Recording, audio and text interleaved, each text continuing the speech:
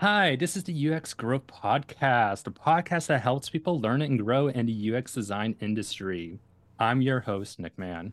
I'm here with another guest of season one with Chris, the founder of the UX Playbook and a UX designer himself. Thank you for being here, Chris. It's a pleasure, Nick. Thank you for having me on. Yeah, so I know one things I always try to do is learn last names. So I always wonder, how do you pronounce your last name? Yeah, it's pronounced Nguyen. It's a Vietnamese surname, one of actually the most popular Vietnamese surnames, actually global surnames. So yeah, Nguyen. It's spelled Hmm. Nguyen. Yeah, no, man. It's like I know there's so many also different ways to pronounce it too, so, from all the different countries. Yeah, exactly. Yeah, yeah. It's okay. Chris is absolutely fine. Yes, all right, Chris. So tell us a bit about your background. How'd you get to the place you are today? Sure. So I actually studied business. So I'm a non-typical UX designer. I kind of fumble around in school. First, I did computer science, and then dropped out. Then went back to school to finish my business degree. And in 2013, I moved to Vietnam. In 2014, I got my first tech job, and instantly I found myself loving tech. I wasn't doing what I wanted, I was in digital marketing. However, tech was the place I knew I wanted to be. And this was me moving to Vietnam in 2013. So if I decided to first quit that job and actually go freelance, and that is really where I had more opportunities to do design and things I liked. And I was lucky enough to work with a few startups that sort of hired me as a freelancer, and then fumbled my way into another company where I actually designed my first platform in Keynote, the presentation app. Even before, like this is when Sketch had just come out. I can't remember what version, but that's what I did. Then I found Sketch, and then eventually I got my first UX design job. Well, I was paid to design, a product designer. So then Hmm. that was 2015, and moved to multiple jobs. I worked in Mexico, and as a UX lead, and then a UX manager back in Vietnam. Then I moved to Thailand and got my first sort of head of department role, which is for a Thailand fintech company. It's the first sort of unicorn or fintech unicorn in Thailand. And fast forward after the pandemic, I decided to give it all up and work on my own thing. So that's a long winded story about my background, but hopefully that's caught you up to date. Yeah, no, I'm always so fascinated how other UX designers are able to like get into it and find their way through it because there really doesn't seem like this, all the time a norm of how it goes, like like say a lawyer or a doctor goes through their schooling and then they become that and that's all they do. It feels like it's its own adventure. I definitely agree. I think a lot of people, when we hire other designers, we prefer people from all different backgrounds. There's hardly any you meet, 5, 6 years ago that went to school for human computer interaction or UX design or anything like that. So everybody has their own sort of unique story. And I think that's why the field of UX is so exciting. And also, that helps with the perspective of designing things for other people, right? We want new ideas, we want that. So everybody's story is super awesome. So yeah, it's pretty cool. Yeah. Yeah, absolutely. When we have so much backgrounds that we get to learn and grow together as not only from like our work, but also like different cultures and different perceptions. Because like how many times are we thinking of like accessibility in our design work when we don't deal with color blindness or hearing problems or anything like that, you know? Yeah, even we take granted how words are written, right? Like in some cultures, it's written right to left, even up to down versus left to right. So it's like there's so many things that we are just not aware of just because where we live and who we interact with. But moving to Southeast Asia from England, kind of, you have a whole different mind shift of like how people design here and what the consumers want in the market. It's really interesting. Yeah. Yeah. Yeah. So. When you're going through your process of your UX design, I know like everyone has a different process as well as for the different project, but I'm interested to know like what is your typical work how you go through the process? I always start with a workshop, and whether this is with sort of teammates within a company, within a product company, or if it's with a client in a service-based company. So it's the point of getting people buy into the process, getting their ideas heard, and also discussing on things that we're not going to work on. I think that's really important, right? So I always Hmm. start with a workshop. And then really it's quite nimble. Like, I wouldn't say it's the typical design thinking process because I believe you can ship way quicker than that. So my process is probably closer to the design sprint, where you kind of work in short bursts and you actually get it in the hands of your users and release it to the market. And on that note, the things that I typically work on, if I can help it, is far more than a prototype. People can actually use it and buy it, and I think that's the best test of any product, because when a customer has to pay for it, that's really the test, right? If they don't have to pay for it, then they have to interact with it, right?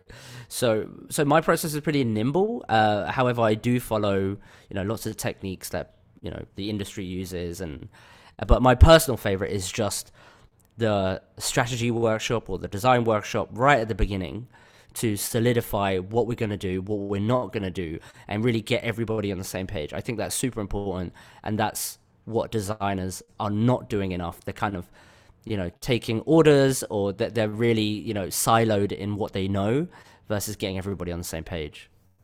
Yeah.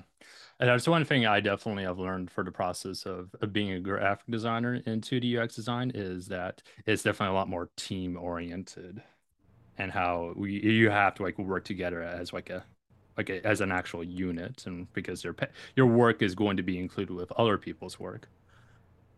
Exactly. I mean, like, fundamentally, like, this is what I believe a UX designer should be, which is the bridge of the different organization, just like a project manager is, or a product manager, because we have to consider the business, consider the users, consider the engineering and technical constraints, and a bunch of other stuff, right? So, like, we are the Hmm. communication bridge, I would say, more than potentially a product manager, because they're very focused on the business without maybe sometimes doing lots of user validation. So that's kind of my take on what I define as a UX designer.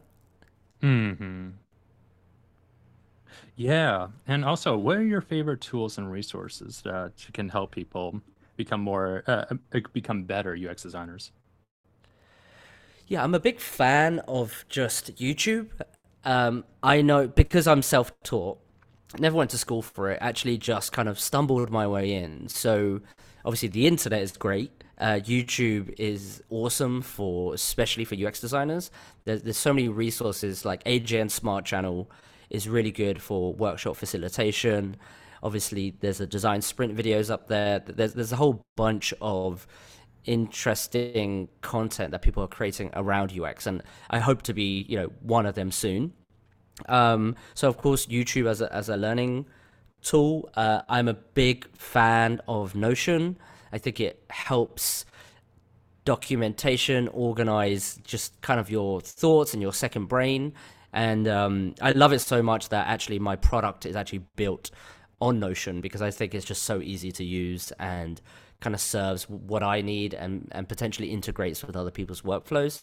I'm also a big fan of async communication. So, like, Notion is great for that, but also I use this email app made by the folks at 37 Signals or Basecamp, whatever you know them as, and it's an email app called Hey. And the concept of Hey is that email is annoying. We get lots of spam. There's always some sort of tracking. It's just it's just broken fundamentally. So Hey is like a email app that doesn't notify you unless you want it to, but you really go in there and it separates things into really nice little buckets, and it's kind of a distractionless email service. It's really cool. So that's one of my favorite tools as well. Of course, whiteboarding tools like Mural and Miro. I love those tools. I've used them for years. It's so funny that those two names are very similar. So I'm always getting tongue tied. And of course, I'm a big fan of Figma.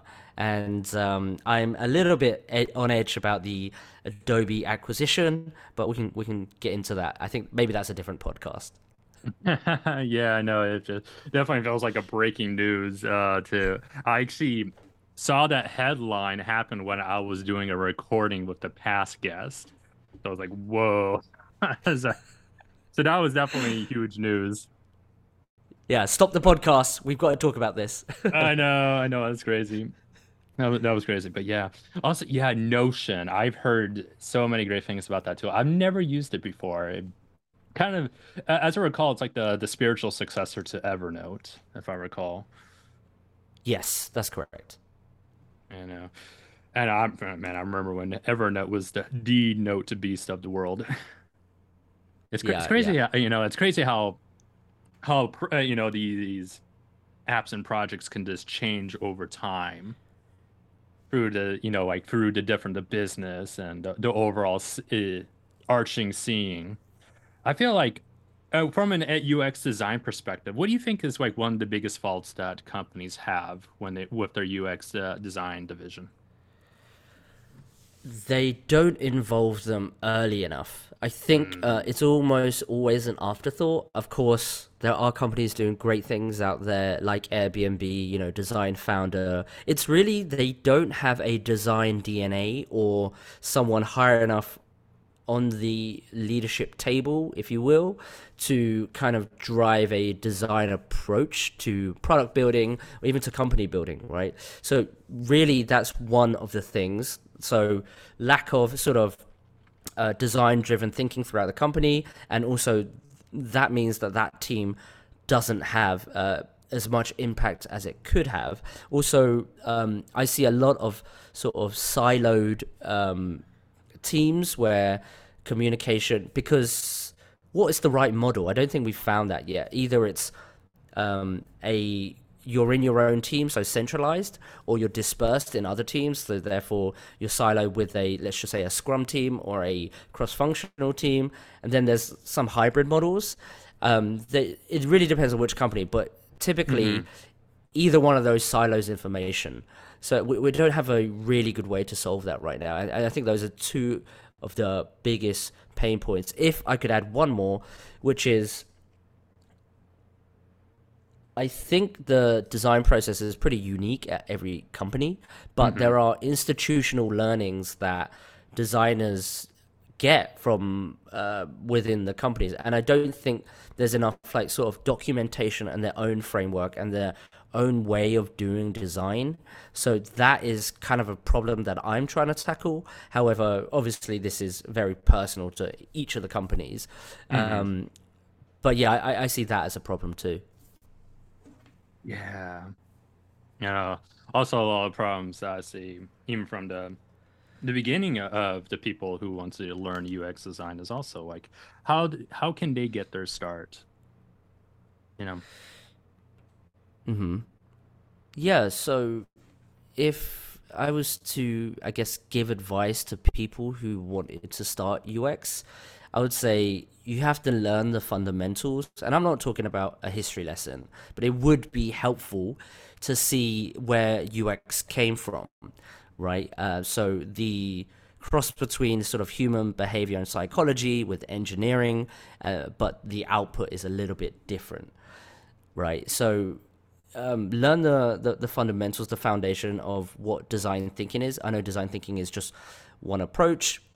However, it's a fairly decent approach to understand core frameworks. And within that framework, design thinking doesn't really, they're not explicit about the tools you use within that. So if you were talking about empathize and define, you might use product personas or personas, or you might not, right? You might use empathy maps. So the Hmm. tool are really flexible in that framework, but it's important to sort of one understand the sort of the process, and then two understand the tools within that and really experiment and learn them. So it gives you a good sort of mental model to then go think about, okay, well, if I come up with this problem, if I come across this problem, then what do I have in my toolbox to leverage, and how do I solve it, or how do I get more confidence on what I'm doing?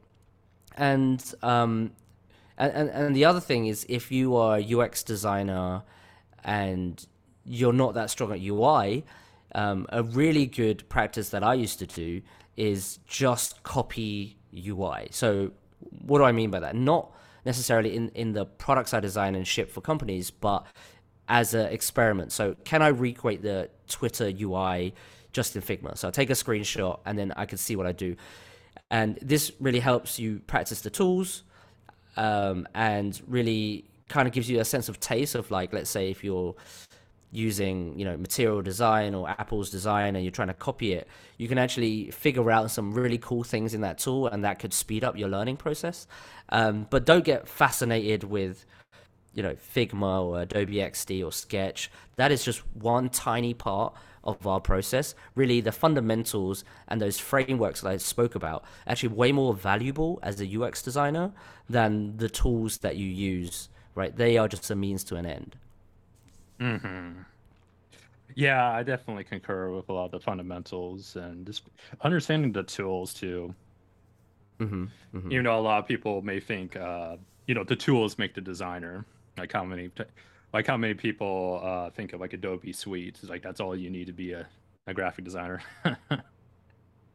Yeah, exactly. And I think it's also fun for UX designers to learn software, because, like, fundamentally we are creating it. So learning something new that's on, the World Wide Web, or something new on the market, is actually really amazing. Like, I've recently learned Final Cut Pro, right? And just kind of learning Hmm. those hacks, you see, like, oh, this is cool. This is what they did.